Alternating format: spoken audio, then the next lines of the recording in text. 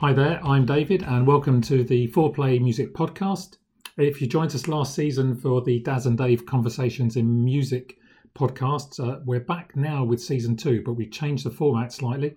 We're going to be 4 friends who are coming together on these shows, and we're going to chat about different musical themes each week, and we'll each give 4 answers to the question for that particular show. All become clear quite soon. Before we start, I'd like to welcome my co-hosts, Darren in Devon. Hi there. All right, Dave. How are you? Yeah, good. Thank you very much, Darren. And you? Sipping tea. Really good. Sipping tea. Excellent. And then we've got our man Alan from Tenby, who now resides in Luton. Hi, good morning, everyone. Or it's afternoon now, I think. Yeah. I'm in glorious Luton, and it's looking very sunny out there, but cold. And by no means last, we have Mark from Newry, who's an Edinburgh man. Hi, Mark. Good afternoon, gents. I like the way you introduced this as 4 friends. I'd use the term loosely, especially with that Jones fella. Good to be back. It's absolutely pushing down here. It's not the best of weather. I think we've taken a step back to winter, but better days ahead.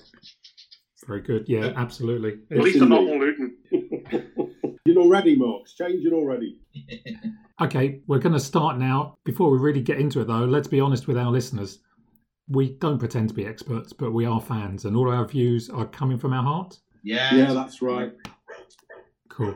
So let's kick off the show then. And dog barking in the background, standard Zoom meme. We're going to name 4 bands or artists who have had an influence on us. So we're going to start with Alan. Alan, who's going to be your first artist? It's going to be Elton John.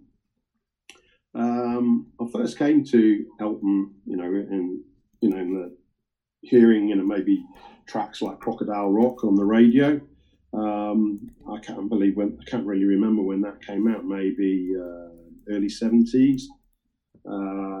But then I started to take an interest in my sister's record collection, and one of the albums that she had there was Goodbye Yellow Brick Road. And I started playing it, and probably playing the sides, not in any particular order. But eventually, I came on this track, which I now know very well to be the starting track on side 1, which was "Funeral for a Friend," and the music I've never heard anything like this before. And then after that, I just was blown away by,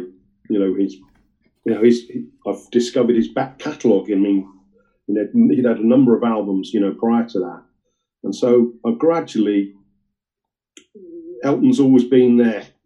He's always been there ever since I can remember really getting into music.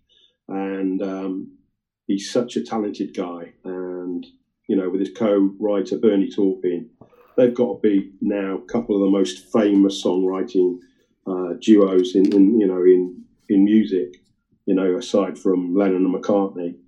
But I just love everything that Elton does. I just love the way that he carries out his life. And I've been lucky enough to see him a few times, and he is superb in concert. He really, really is a talented musician. And of course, the band that he's had with him, Dee Dee Johnson on the bass, fantastic musicians, and just for me, he everything he brings out, I don't think he's written any really bad stuff. Okay, maybe a few, maybe in the middle of the 80s, but I still haven't got all his albums, and so it's something for me to carry on collecting. And he's just been with me, and I love him. And I love when I go to football, I love going to Watford because they've got a stand named after him. And there's so he was director of Watford years ago. I think he's still connected in some way. He's obviously a Watford supporter, and also the fact that he came from quite a shallow upbringing, and he's gone on to to be just a fantastic music performer. And I love Elton. I won't have a bad word said against him. So thank you, Elton, for helping me along the way. Yeah. Did you enjoy his autobiography? I don't read books, David. Unfortunately, I'm not one for books. I haven't seen the film Rocket Man. I'm more for the music. Okay. And when I look back now, maybe when I was listening to this stuff, I wouldn't have appreciated really what some of the meanings behind the songs were, right. And particularly like songs like Philadelphia Freedom. Yeah, I hadn't a clue what that was about. To me, it was just a cheerful song. I love the word Philadelphia because it reminded me of Philadelphia cheese. My mum always had that in the fridge. And it was, I guess, just a great musical song. I had no idea what that song was about. And so he keeps me on my toes, and I love Elton. I probably have about only maybe up to now, maybe 30 of his albums. I don't know how many he's made, but I'm sure there's just loads to collect. Just the 30. Yeah, he's just amazing. I think that'd be a theme for a future show is who are we collecting? So I think we know one on your list already. Yeah. Brilliant stuff. Yeah, I was lucky enough to. There was always a fair that came to Tenby, where I'm from in West Wales, every summer, and somehow I managed to pick up a yellow vinyl copy of Yellow Brick Road. And in the 80s, when CDs came along, I sold it. To buy the CD version. But then about 4 or 5 years ago, maybe more, I was lucky enough. I was at a market nearby to me in Hitchin, and the guy was doing a deal. It was the 12-inch. It was the album in yellow vinyl, and also the 12-inch single of "Funeral for a Friend," and he wanted £2 for them both. Oh yeah, great. So yeah, thank you. Those were the days. You can't get that anymore. I have to say, I completely agree with you on Elton John. I've been lucky enough to see him some in Glasgow when he was still at his peak. His voice was still quite healthy, and he's a great live performer. To have seen the likes of him in the 70s, when he was playing, playing at LA Dodgers or, the big stadia in the US with his great outfits. Yeah, would have been just amazing to have seen him. Yeah, and I think some of my favourite vinyls are Elton John. Captain Fantastic and the Brown Dirt Cowboy. Fantastic is a favourite, start to finish. Goodbye Yellow Brick Road's another one. And I like the Tumbleweed collection as well. I think he's got so many you could rhyme off. And even was it Made in England? This Train Don't Stop Here Anymore is such a great tune. Yeah. And I was going through a time in my life where This Train Don't Stop Here Anymore was really quite pertinent. He has a song for everything. He's lived life, and he's come out the other end, smelling the roses, and rightly so. Yeah, it took me a little while to accept Elton, only because the simple reason was when I was a teenager, probably 16, 17, it was when Sacrifice was the big hit. And I guess that was my first introduction to him. I was not a fan of that song at all. And I think I got the chance then to see him actually a few years later at Nebworth in 92. And I started to think, oh, okay, did I misjudge him slightly? But it's still taken me till probably the early 2000s to appreciate Yellow Brick Road. And I think Mark recently introduced me to Brown Dirt Cowboy, and I bought it. And, and it's taken me a while. So it's been a real slow burner for me. Obviously, things like Pinball Wizard, brilliant songs. Love that sort of thing. But often a lot of his great, he's had some singles, some good singles, but often the gems with Elton are the album tracks. Right. Yeah, are fantastic. Yeah. There's, for me, at the moment, it's a toss-up between Goodbye Yellow Brick Road and Blue Moves. I mean, Elton did 2 double albums in the 70s. Goodbye Yellow Brick Road and Blue Moves, and fantastic. Have you got top 3 singles of Elton John? I couldn't. No. That's for the next podcast. Yeah. Well, I've been thinking about this as well. People say, "Oh, what your 4 favorite, or most influential bands?" Yeah. And then I was sitting there thinking, "Oh, what about their best songs?" It's so hard to put into it. And look, because it changes constantly. Yeah, I was going to say, if we were to ask this question again in 4 weeks' time, every chance that we might change some of the names in there, and it's not about. Well, the list is always going to be more than 4, isn't it? It's a question of shoehorning or selecting some that we're going to talk about together. But I've got a list of backups if I need them. I'm sure we all have. Mm-hmm. Okay, that's great, guys. So let's move on. Darren, who's going to be your first name into the hat? Yeah, okay. Well, I don't know if anyone said yet, but I found this really hard to whittle it down to 4 bands or artists when you've got such a wealth of musical knowledge, like we all have. It's tricky. So I had to get rid of bands such as Adam and the Ants were really close to getting in there. The Smiths, Manic Street Preachers. These are massive bands to me, but none of them made it in. So I'm starting off with the Charlatans. So I was unsure to start with why I was putting this in there. And then when you actually think back to the era and what happened and who you met from the music, it just makes perfect sense. So this was a band formed in the West Midlands in 1988, fronted by Tim Burgess.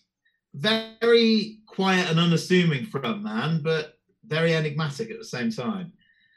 They've had 13 studio albums now, which I found quite hard to believe when I looked that number up. I've got them all, but until you count them up, you don't realise. All hit the top 40 as well, so they've had constant success, really. And when I was thinking about this, I thought back to one of my dearest friends now, a lady called Claire Westgate. We were back in the day, it was probably soon after they formed, maybe 89, 90, in my local nightclub down in Boxes in Exeter on the Quay. I had a Jesus Jones t-shirt on. This young girl ran up to me and said, "Have you got 10p? I really need 10p to make a phone call." I went, "Oh, okay. Yeah, there you go." About an hour later, I saw her again. We hooked up and just said, "Oh, what did you want that money for?" She said, "Oh, I had to make a desperate phone call. Thank you so much." Within 10 minutes, I found out she loved a band called The Charlatans. I said, "Oh, so do I. I've heard their first single. It's really good." And it just went on from there. So a lifelong friendship formed over The Charlatans. So that's one thing that I thought, for that reason, it had to go in there, really. Brilliant. Since then, it's not one of my most watched bands. I've probably seen them 3 or 4 times. Really good gig. I remember the first time I ever saw them was at Exeter University, which was local to me. And I've seen them a few times since. They had some sad news in 2013 where John Brooks, the drummer, passed away. He'd had a brain tumour for some time.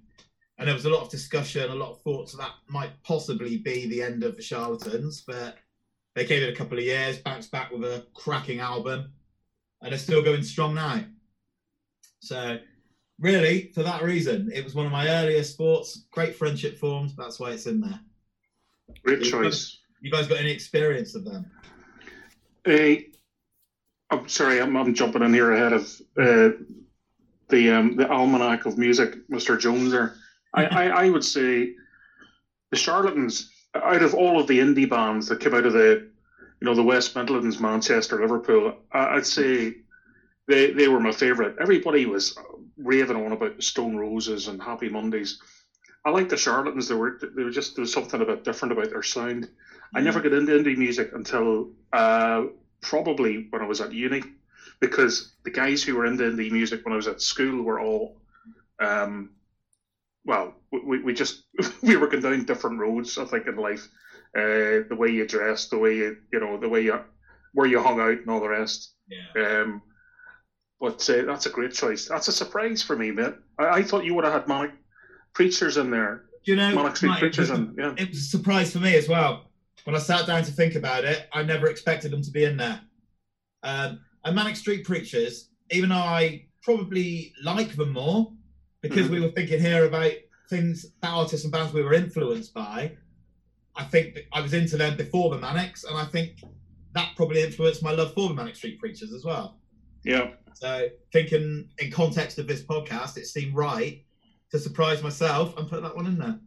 Yeah. Good man. Good man. I like it. Yeah. Well, I do like a surprise. yeah. Alan, you were going to talk about the Charlatans, weren't you? Yeah, no, I was just going to say, again, it's one of these bands I know of, but I think I've only got one single, and is it North Country Boy or something? Oh, yeah, one of the later ones. Yeah, Richard. Picked up on CD. I didn't quite get the Manchester and the Midlands scene like this, really. I was aware of like the Happy Mondays and that, but the Charlatans, I mean, they're always there in the background, but not something that I've necessarily got into, because nobody's said, well, this is a great album. Nobody's actually recommended them or said anything about them up until now. I did have my eye. Having said that, I did have my eye on a compilation a couple of years ago that came out for HMV, I think. One of these limited releases, and I said, no, I just don't know enough about them. But I'm obviously going to have to go on backtrack now as a result of your recommendation. Well, I'll tell you what, I'll recommend their debut album to you. It's called Some Friendly from 1990, and to me, every track is an absolute banger. So it's describe the cover for me. It's black and orange, I believe, like a black stripe down one side, and then I think it's got the band members in kind of silhouette form.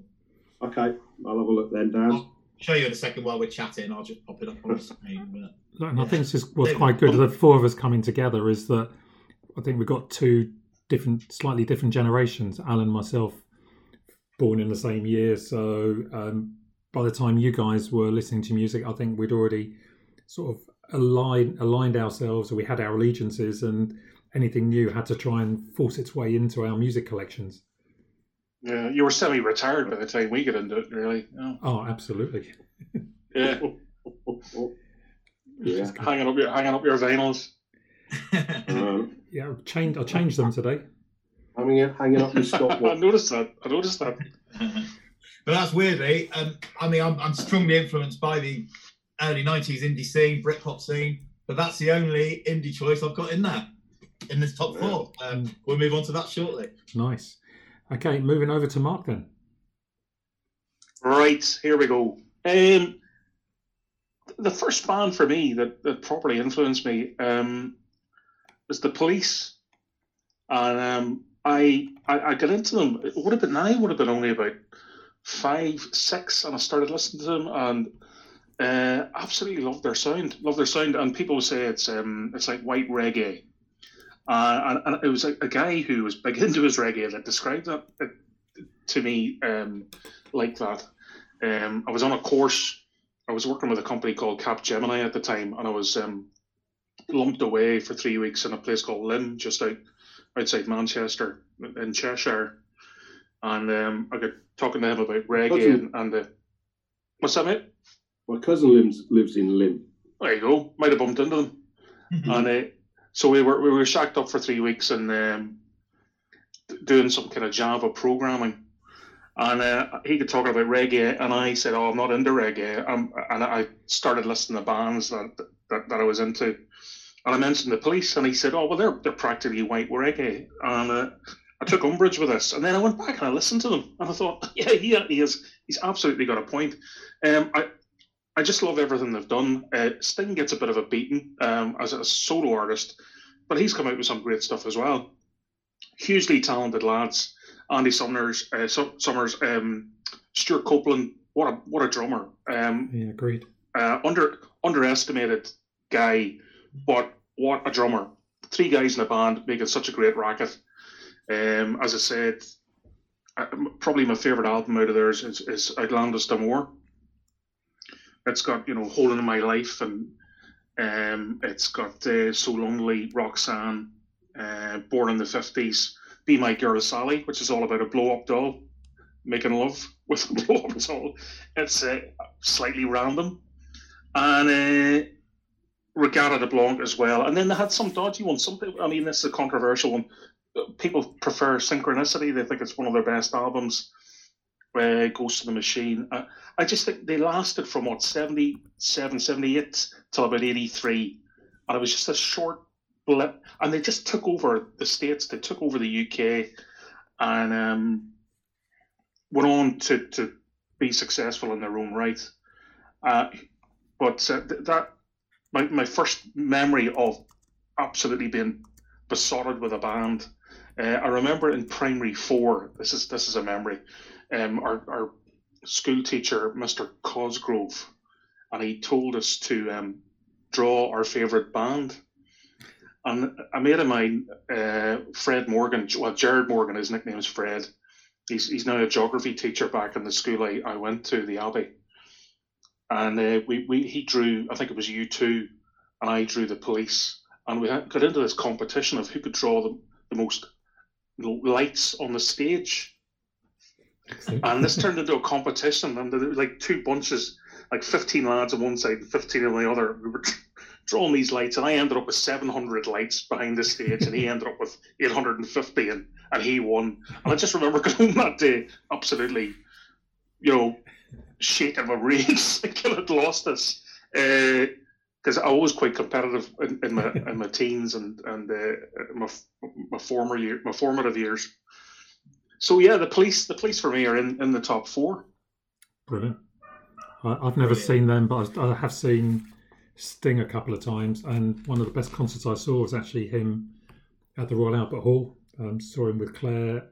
Had one of the best ever piano solos in that, which you hear in Bring On the Night. Shivers going down my spine, and he did surround himself with outstanding musicians, didn't he? Yeah, great performer. Just the way he could switch from the type of music that the Police played, and even if you listen to I think the 5 studio albums, and all 5 were there were similarities between Outlandish de Moore and Regatta de Blanc, but then moving from that to his solo efforts, hugely talented guy. You can't knock him. I think people knock him because he is so successful and so talented. A bit like Elton John. People like to put the knife into him. It's like, well, you should be proud as Brits and Irish to be producing such wonderful artists who have had such an influence on our lives. Yeah, I've never been lucky enough to see either Sting or the Police actually at this moment in time, but never too late. I'm sure I'll be able to see them at some point. But I remember when I was younger, I think the first album I had, or possibly it was my mum's actually, that I nicked off her, was Ghost in the Machine, I think. And was it Zenyatta Mandata? Was that one of those? Yep. So they're the two I had, and that sort of got me. I've never been a massive fan, but I own a few. I like them. I enjoy them. So yeah. Yeah, Zenyatta Mandata. It was probably their most conservative. It had "Don't Stand So Close to Me," which is based on the book Nikita, I think, by Nabokov. Yeah. And do da da da. That's on it as well. Yeah. They don't do that, do they? We could do the whole podcast like that. I suppose the other thing. So I was going to say the other thing about them is that they're 3 musicians from different backgrounds. Yeah. Sorry, the book by Nabokov is Lolita. That's the one. Okay. Yeah, that's the one. Yeah. Which was a bit risky back then. Yeah. What are their backgrounds? I know Sting was an English teacher, wasn't he? Yeah. I don't know. I think Summers was a jobbing musician, I think. Yeah, absolutely. I mean, I've got one of his albums that he did with Robert Fripp, so he's very much on the not the white reggae as you described it. He could have been in any band, I think, with the talent that he had. Yeah. And I think Stewart's family were very well off. Yeah. I think he comes from quite a wealthy background, American. as far as I know. But this is a band that could have easily got into my four. I saw them for the first time in 1978 in Swansea, and I saw them in 1980 at Regatta de Bowl, which was the first gig ever held at Milton Keynes. And I saw them on their last tour. They did a world tour about 10 years ago, and I saw them at Twickenham. I couldn't have been further away from the stage. I was in the last row of the big tiered stand, at Twickenham. Couldn't have been further away, but it was still, immense. I remember buying the albums as they came out, and I've continued to buy them when they've been in remastered form or super audio form. Again, a band I collect. And Sting used to live about 50 yards away from me when I lived in Bayswater. Wow. I've spoken to him just the once. Was he in your hostel? Yeah. Was he in your hostel? He lived about 50 yards from the end of where the hostel ends, right, just across the road. He lived in a downstairs basement flat with Trudy, his wife. Brilliant. But and used to see him walking. He had a limp. I don't know if he still has. It's all that tantric sex. Yeah. He had a walk with a limp. It's not good. But yeah, that fantastic band. A band I've just bought. Splashed out on a red vinyl version of Synchronicity, all the way from Australia. I love the band. I think I've seen. I forgot I saw Sting live as well. Nelson Mandela concert. But yeah, great artist, and one I always keep going back to. Could easily have made it my top four. Did he have to say to you when you met him? He was actually. I was talking. I was walking along, coming back. I can't remember exactly, but my roommate. So when you first went in the hostel, you shared to get to know each other. My roommate Mike, he had a motorbike, and he was playing around with it outside, doing some repairs. And I thought, I was walking in the distance. I said, "What the hell's that?" I said, "That looks a bit like Sting." Talking to Mike there. And I walked along, and there he was. Yeah, he was more interested in what Mike was doing than really talking to me. And it's one. I think I mentioned this before. It's one of these things when you work in a bank, you try to, as I did, you have to be professional in dealing with people who are potentially could be clients. Yeah. So you don't want to be too pushy or whatever. So I think I stood my distance, and I probably regret it a bit now. Yeah. But great choice. I've ordered the LP. He's got a duets album coming out, hasn't he? This month, I believe. All right. Yeah, okay. I'm not much for that. I won't be buying that. Well, I only ordered it, to be honest, because I got a signed copy, so I'm quite keen on that. So I don't know what's going to be on it, but I was going to say a little known fact about Stuart Copeland. His full name is Stuart Armstrong Copeland. So I thought to myself, he must have some Scottish in there. And right enough, his dad was a CIA officer, Miles Copeland Jr., and his mum was a Scottish archaeologist. wow. Lorraine Eadie. And he went to Berkeley, or Barclay, whatever way you want to say it, University of California. And then he ended up playing the drums. Yeah, he was tough.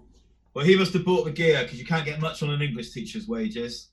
Oh, very true. He must have bought the gears right. Yeah. We'll get into it another time, but I've been talking with Mark about his brother, Miles Copeland, who was a exec producer, but manager. And if you see the people that he managed through the 60s, I think there's probably some money around. And he was all about pairing people together, bringing musicians together. Any opportunity he could see to try and make some more music, some new music was always something he seized. All right, David, over to you. Okay, I'm going to go back to when I was 15. At school, I've been fairly sheltered in terms of music that I'd been exposed to. I mean, my parents didn't really listen to great, or if they did, it was European music, French music. So apart from finding Mike Oldfield and ABBA, I didn't really find too many other bands. Then after school one day, I went to a friend's, round to his place, and he put on Genesis, The Trick of the Tail. And suddenly I found myself exposed to music I'd never heard before. I mean, in terms of Genesis music, it was obviously after Gabriel had left, but tonally and everything, it just captured me completely. And that really set me off on a rabbit hole that ended up being far bigger than I could ever have imagined. So I started picking up a couple of their albums.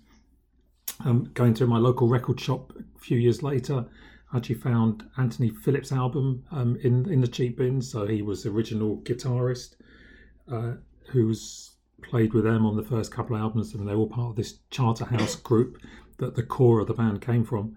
But then as we do as music nerds, we get into the music. I discovered through the Peter Gabriel side, his one of his little projects that he had before he started doing his Northern Soul music. He was in a jazz fusion band called Brand X, which blew my socks off. I saw them a couple of times in the 70s. And then, of course, you had Gabriel, who went his own way, and his music took us down another route. Steve Hackett, who I think I've got 19 or 20 of his albums on there. I saw him in the 80s, in 1980. But I was just very lucky to get into that, and it dragged me into the prog world, and as I found out later, the sort of symphonic prog branch of it. And I think that ends up being a kind of type of music which I do come back to pretty regularly. I mean, this is the only prog band in my four that I'm putting down as influences today. But for me, it's that comfort music. If I want to put something on that I know I'm going to enjoy, anything from anyone within that band has always been very important. I'm very grateful that I discovered it. The guy whose house I went to, we went together with my dad flying us. We went over and stayed with his family in Vancouver after our O-levels, GCSE for the kids. We didn't really see each other again after that, but I'm forever indebted to him for it. So Genesis, everyone knows who they are, so I'm not going to go on about them at all, but they were a huge influence in my music choices over the years and what I have collected as well. Choice. Yeah, go on, Mark. No, another great choice. I would say that I probably wouldn't be as much into the prog rock side of it in the 70s. I've tried desperately to get into it with, Lamb Lies Down on Broadway, Trick of the Tail, Wind and Wuthering. Wind and Wuthering. Wind and Wuthering, yeah. But I really liked them and then there were three, Abacab, Duke. Duke's a fantastic album. And controversially, I love Invisible Touch. I just love that album. It's very commercial, but some walloper tracks on it. And another fine drummer in Phil Collins. Absolutely. And look, I've got a list of their albums in front of me, and I've drawn a line under Wind and Wuthering, which is when Steve Hackett left after that one, before, and then there were three came out. Gabriel had already gone, and they became a singles band. And they created a history for themselves and a success, commercial success, that I know a lot of them were craving. Yeah, especially Collins. Phil Collins dominated the 80s, whether it was with Genesis or as a solo artist. And once again, as I said, they're a seriously accomplished drummer. He played with a jazz style that so many great drummers play like with the pencil in one hand. Great choice. Try and listen to his swing album. He pulled together a whole swing orchestra and did a live performance. Absolutely brilliant. Alan, were you going to say something? Yeah, I was going to say, and you mentioned Trick of the Tail. that's an album that I was introduced to when I lived in the hostel. Some guys in there, were playing stuff, and then I got into Genesis after that. Sort of backtracked, but the Trick of the Tail still gets me every time. I know there's an Easter Yellow vinyl copy somewhere coming out this year, so I'll definitely be tracking that down. Really? Okay. Yeah. I think it's coming out in America first. Right. But yeah, great band. And again, you mentioned the drumming. Some of the drumming on Trick of the Tail is fantastic. Start on that dance on a volcano. I have tended to buy them, most of their albums as they've come out. I don't play them that often, I have to admit. But I know of them, and again, I know the spin-off with the Peter Gabriel albums. I've bought all those as well. So just by somebody introducing you to one album, in the 80s, you suddenly discover what back catalogue they've got, and how good they were as musicians. And also the production of their albums has always been top notch. That's interesting, yeah. And great from a high fidelity point of view. They don't disappoint. Totally.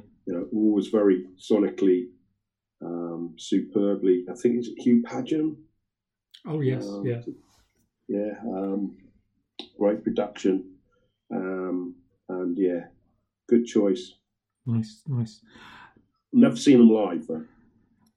Just seen I was talking about seeing Elton John at Nebworth. I saw Genesis there as well, same year.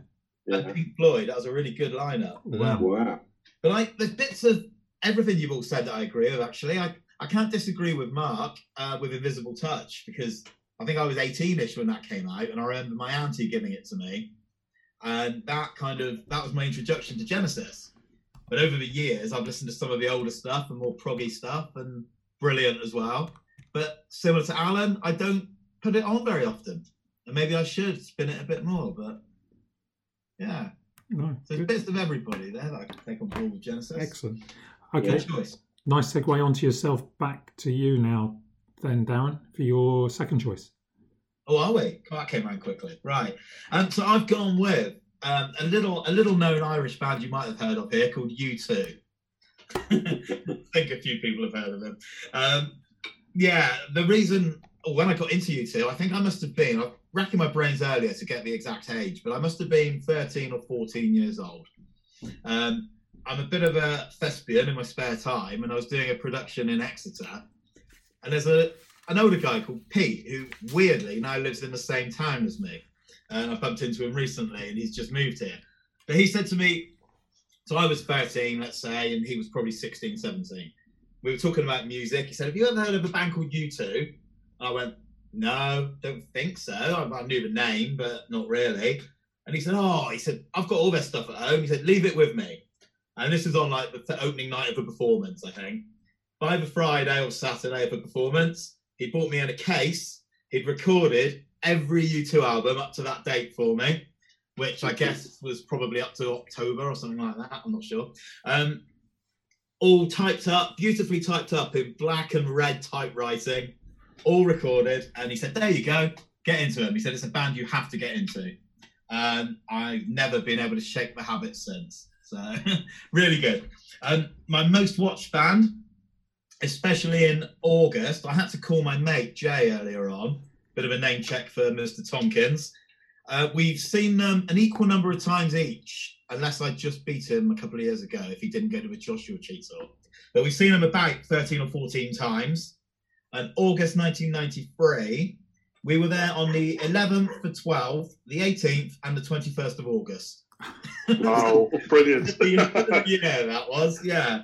And just a name check for the people I went on there with. There was Russ, Jay, Sarah, Helen, Katie, and Roy for putting us up in Twickenham, which was my mate's brother. And he put us up there for 3 or 4 days, I think, while we were trekking around London to all the various destinations. The one that really stood out from that, though, was the 18th of August at Cardiff Arms Park. I don't know if you remember, this was the Zoo TV tour, and they did what they called the U2 Confessional. So it was a chance to go into a little tent in the middle of the stadium, record yourself, and hopefully get played on the big screen a bit later on. Well, we thought, yeah, we'll give it a go, being the shy wallflowers that we were. I went in and I thought, what can you do that's going to get projected? How are you going to get onto that big screen? So I went in. I was there with my brother that year, Matt, and Jay, my mate Jay. So I went into the tent and I thought, right, what am I going to do? And I basically said, guys, nobody knows this. I'm here with my friend Jay. He doesn't even know this, but now's the time to tell him. Jay, I'm gay and I love you, man.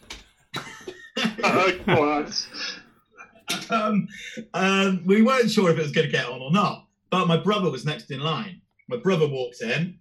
He sat down to do his confessional, and he just went, "That was my brother, the twat." They both got shown in that order on the big screen. And the crowd around us, when it was shown, they spotted us laughing and mucking around, and they said, there they are. My mate gave me a big hug and he went, "I love you too, man." Fantastic. So we had the whole of Cardiff Arms Park believing we were in a newly formed relationship. So that's my favourite story about that.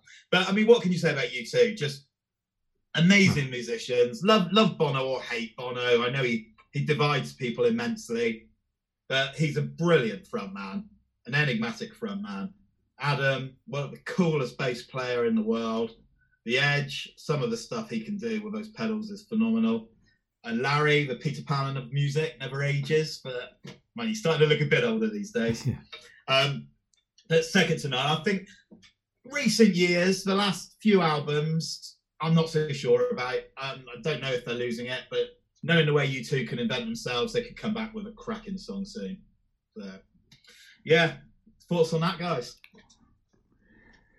Anything? Great band. I remember buying the first album when it came out. From Our Price in Finchley Road. Yeah. Finchley Road Station, I remember that. Yeah, as you say, Bono is one of these enigmatic frontman, very shy. I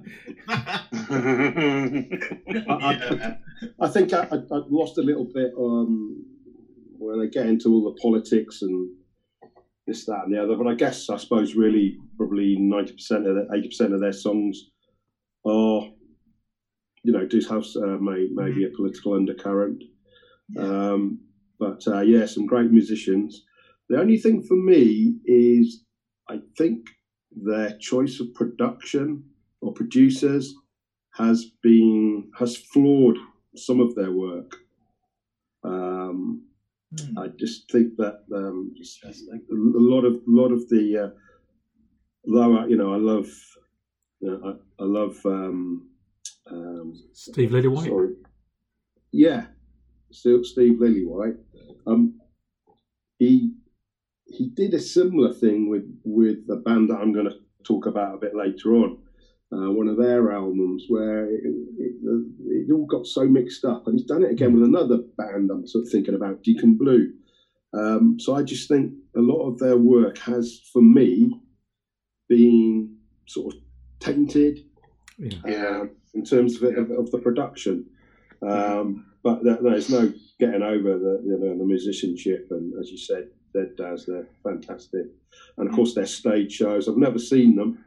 I've got a couple of videos that I've bought of them live, and their stage shows are nothing short of fantastic. But I've got all the albums. I've bought them as they've come out, and but some of the production is I think has tainted a little bit. But great choice, and I think we were going for world domination at one stage. Yeah, absolutely. And I saw them on the Boy tour. I bought that album, really got into them. Saw them also on that '93 tour, Darren. Yeah, Claire and I smuggled Becky, who was only 3 months old, into the stadium, and we both took turns to disappear outside whilst the other one watched the show, because we bought tickets before she was even contemplated. But we weren't going to give it up, and we were in France at the time. And met Adam and Larry one time. So what I do like is that they've always pushed themselves, reinvented themselves. And you know what? There's going to be times where they're going to do stuff that perhaps you don't enjoy.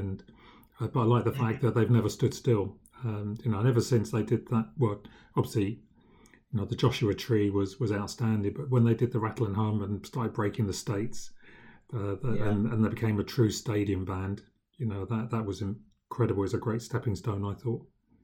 Yeah, and then to go from that to something like Acton Baby and completely change their style. Loved it. Phenomenal. Yeah. I have to say this. I give David my top 4 during the week. One of the 4 was U2. Right. And David said, "You can't have that one. Darren's got that one, and he's got more to say about it than you." And I thought, well, that's fair enough. Did I say all of that? I should have. Yeah. A bit of poetic for hours, but a bit of poetic license there, but I read between the lines and I thought, no, Darren, you can have that one.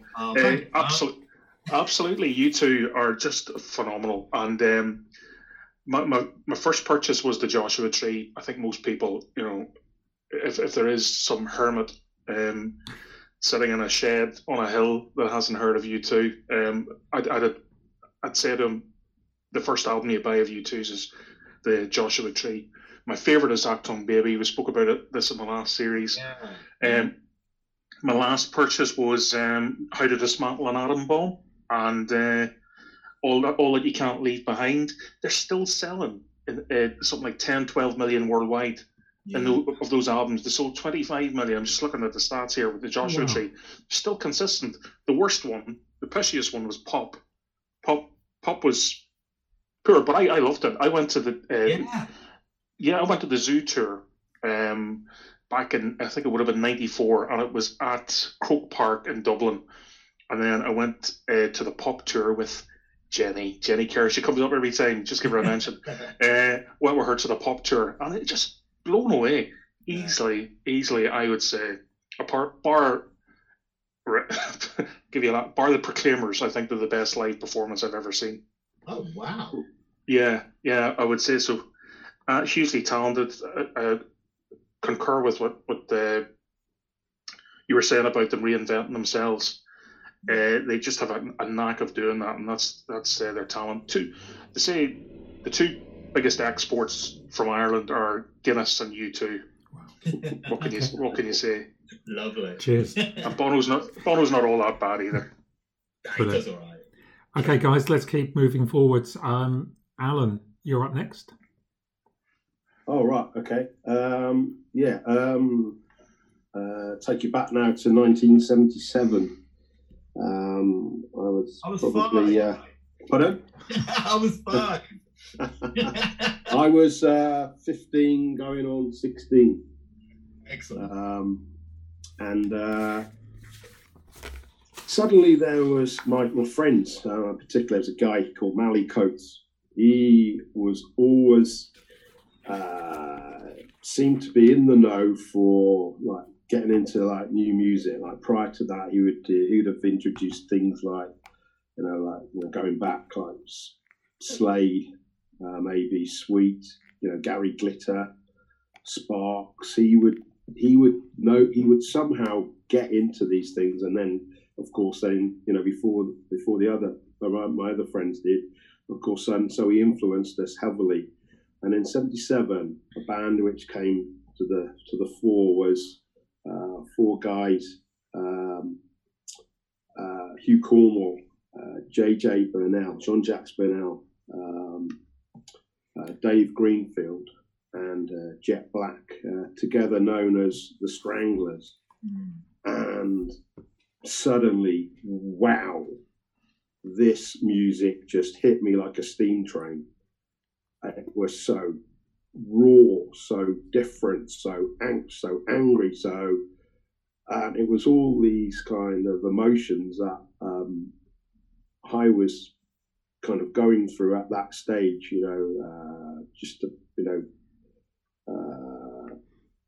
a couple of years earlier, my dad has passed away, and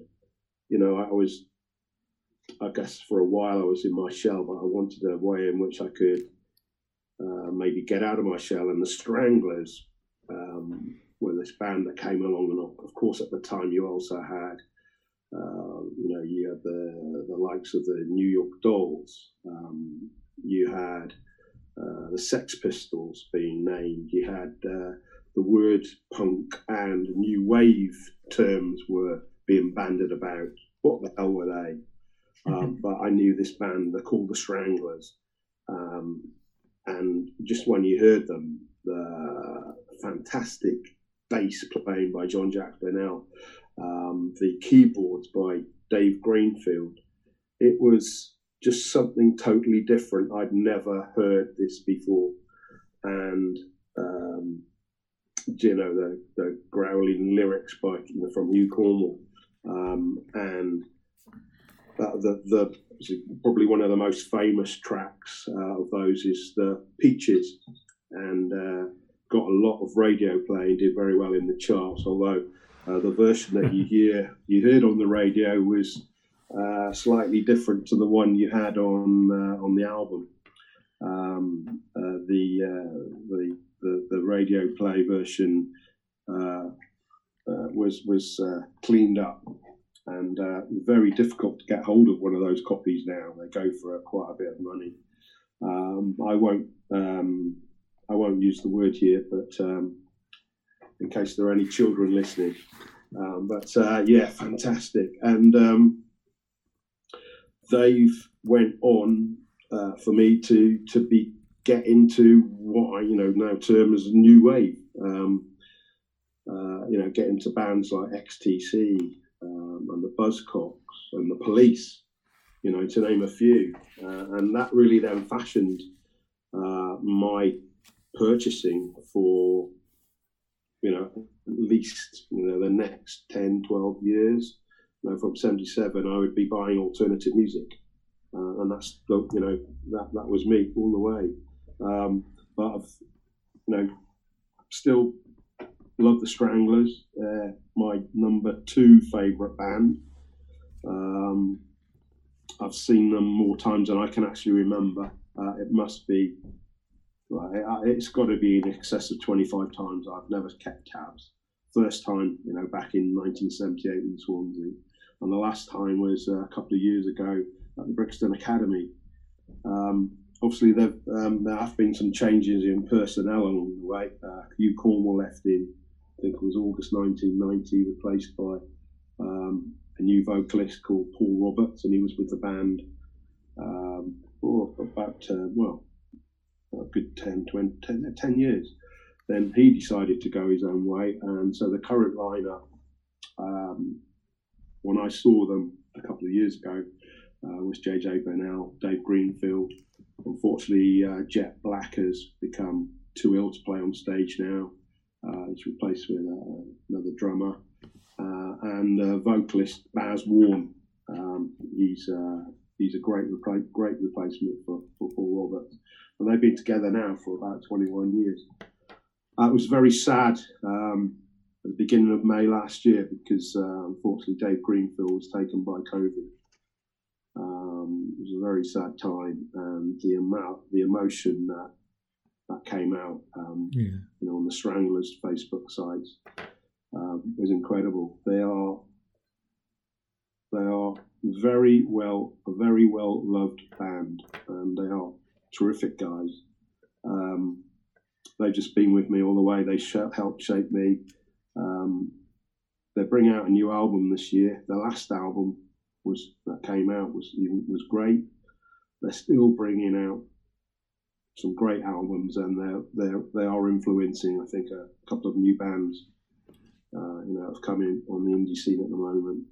but they're a great band. They've got a fantastic back catalogue. If anybody would like to get into them, I think I've lost count, but they're probably about 15 studio albums. But they are very, very listenable, and I'm so glad that Mally Coates, I think he went out and did the Peaches single, and then from that, they were great. So over the years, they've had moderate chart success, but for me, it wasn't about that. It was always they were kind of a niche band that I didn't really want a lot of people to get into. I wanted them more for myself. I didn't want them to become very, very popular, and they haven't. Interestingly, they sort of came up during that punk era, or just between punk and the second wave of punk, post-punk. Because they were musicians, they knew more than three chords. Exactly, and then they would never call themselves punk or new wave. They were just a band that was, getting assembled at that time. Around that time, it was just a coincidence.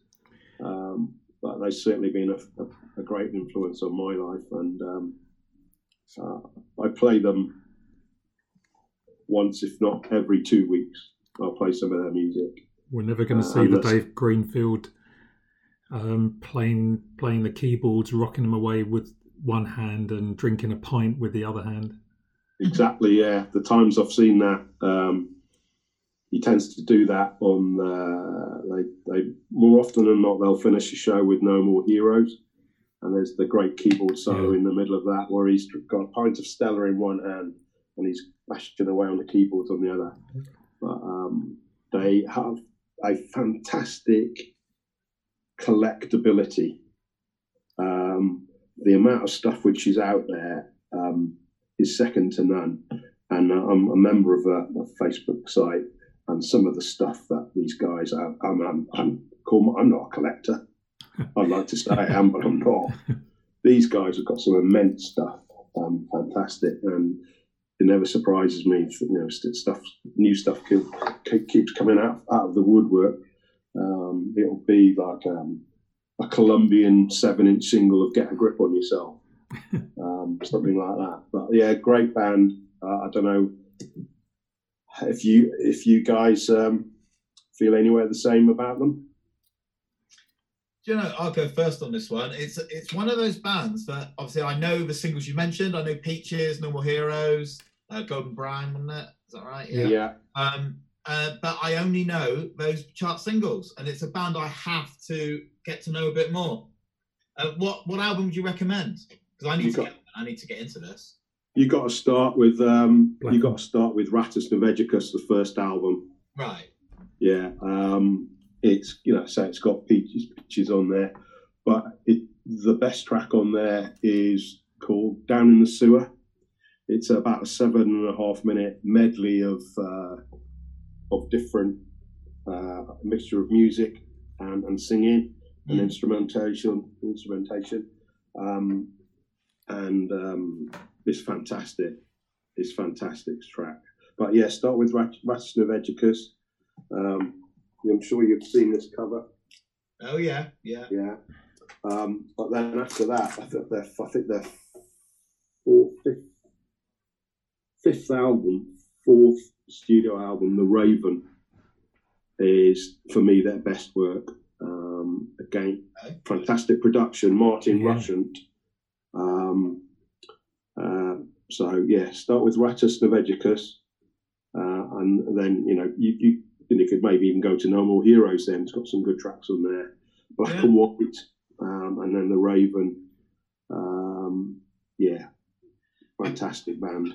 Just thinking, I can't think for 1 minute why I've never listened to them or got into them. I've just looked. I've just had a flick, and I don't own anything by them. No. And really weird. Just passed me by, so I will. Yeah.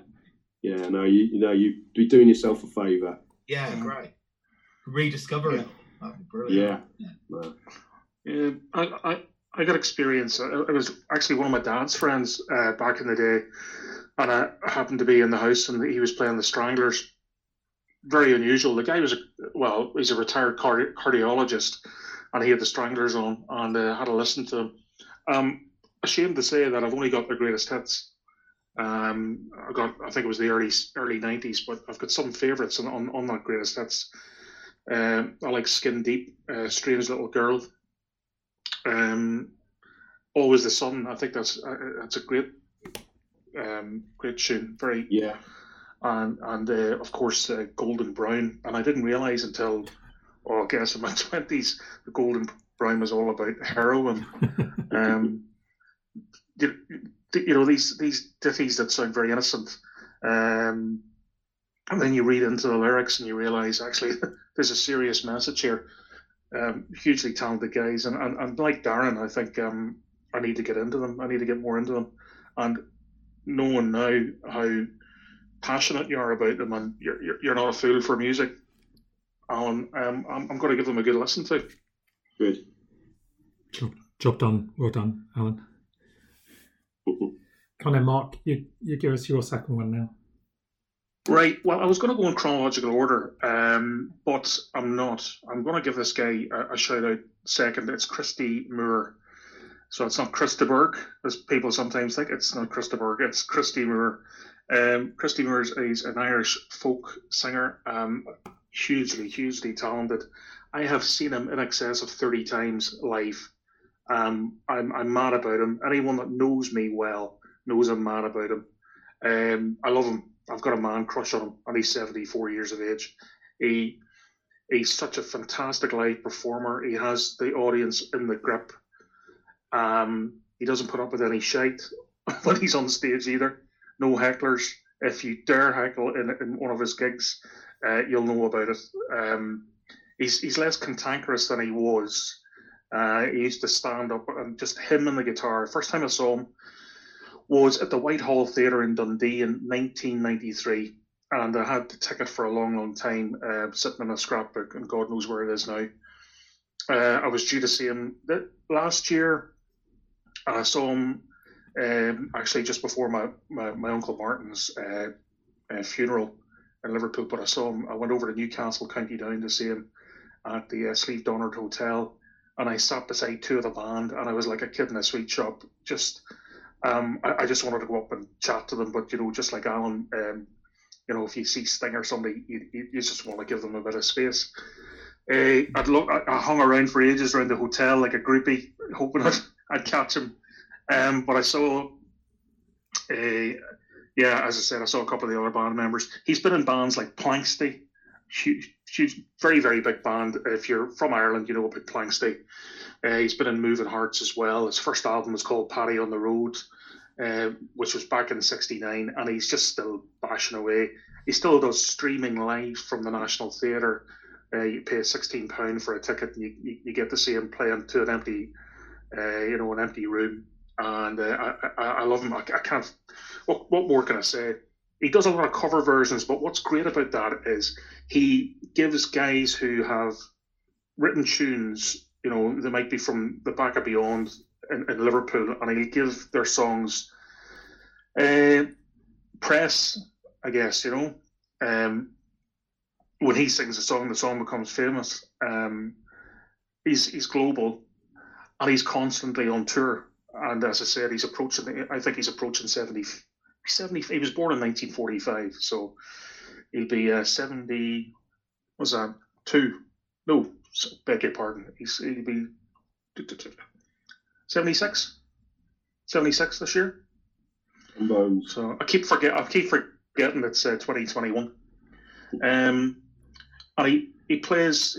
Planxty had great talents as well. Liam O'Flynn, Donal Lunny, Andy Irvine, and he now plays with a guy called Declan Sinnott. And the two of them together, Declan Sinnott's a very accomplished guitarist, and Christy plays the 3/4 chords, but plays them really well. Plays the bodhrán, and is a lot of his stuff's very impromptu on stage. He did, especially in the 70s and 80s, some of the songs were quite political. But he still does stand up for that, and rightly so. But he's got some lovely ditties in there as well. If I was to recommend an album, it would be Ride On. It came out in the 80s. Some lovely tunes in that. Like he does a lovely cover of the W.B. Yeats poem, "The Songs of Wandering Angus."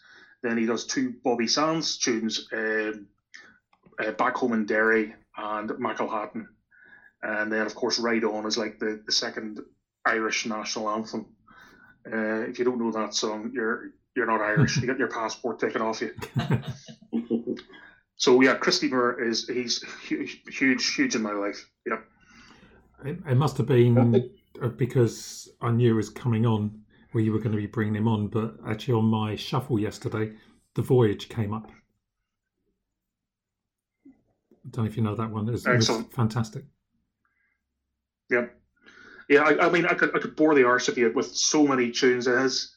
If you know, offline, if you'd like me to give you the top 20, I'll happily do it. I'll never tire of listening to his songs, especially live.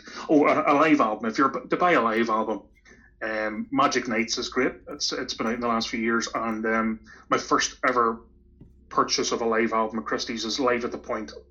And I've got Terry McGivern, the guy from Newry, to thank for getting me into Christy Moore. He picked us up one night from the Carrickdale Hotel to take us all home to Newry.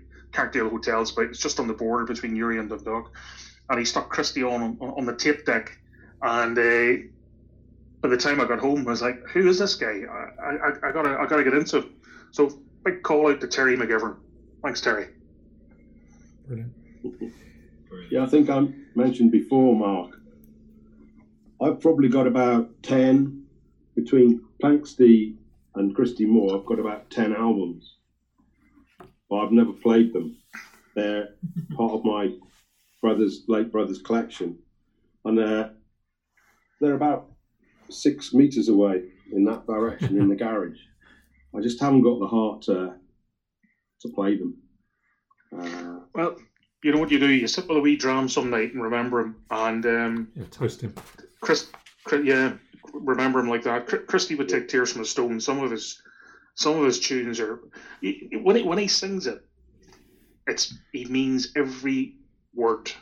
You know, there's so much passion in his music, and that's what draws you in. It's not background music. Put it that way. No, I will. Yeah. Thank you, Mark. It's great. I'm going to go with my second one now. I'm also going to go to 1977, the same as Alan. But whilst you were going down your Stranglers route, I was on an exchange. I was in Germany, stopping with a family. I'm staying in the brother's bedroom. I don't know where he was. Dieter, he wasn't there. So I had the run of his bedroom, and in his bedroom, he had a fantastic separate system. He had loads of records. He had a glitter ball in there. So for me, there was nothing better than at the end of the day was, I think I need to go upstairs now. And he had headphones. So now he had a great choice of music there. So he had some of the Elton John stuff. It was 77. There was Saturday Night Fever. I got into the second disc on that one where you have Walter Murphy's orchestra and stuff like that. It was great. There was also Aerosmith. There was loads of bands, but there was one band that captured me, and it was Santana. I ended up then playing in the evenings Abraxas, Caravan Sierra. I just put those on, and I found myself completely drawn into a world that was unknown to me. Obviously, going down that Latin rock, blues rock, jazz fusion. It was very different from anything I'd really heard up until then. But that was it. I was completely hooked. I think it led me on then to listening to other guitarists. I would have gone down the routes of the likes of Jimi Hendrix and Stevie Ray Vaughan, Clapton, Gallagher, lots of those.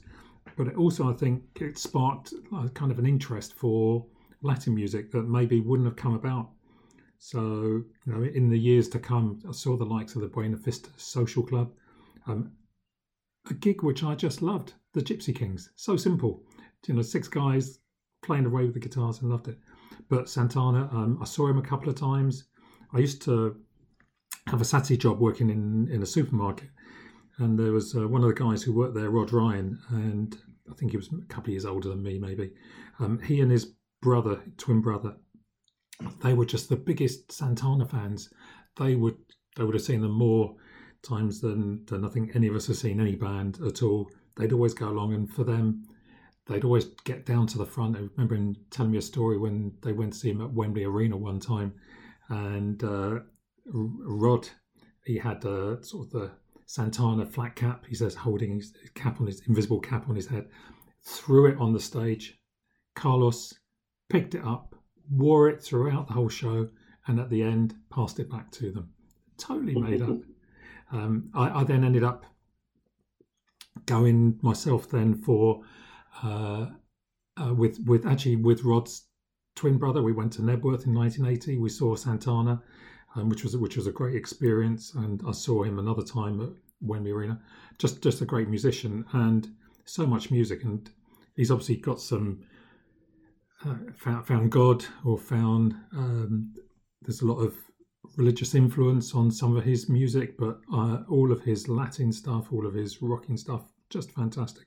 And then towards the end of the 90s, he came out with Supernatural, and then 2002 Shaman, where he kind of got rejuvenated. There was a different singer on there, and again, just love that. So no, it's been great, and he's still out there today, generating music, trying to cultivate fans. I think he's been trying to do some good on Facebook, trying to keep people's spirits up.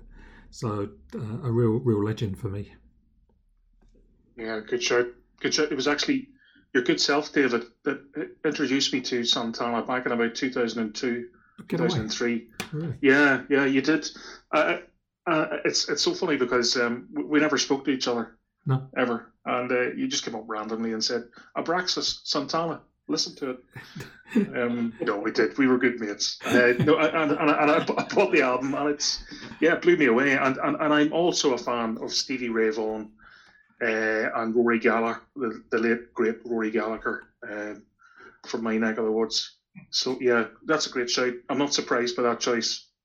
Excellent.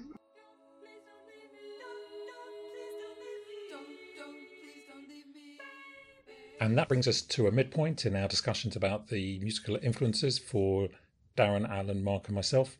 Please join us again next week, where we'll resume with Darren with his next choice. Have a good week.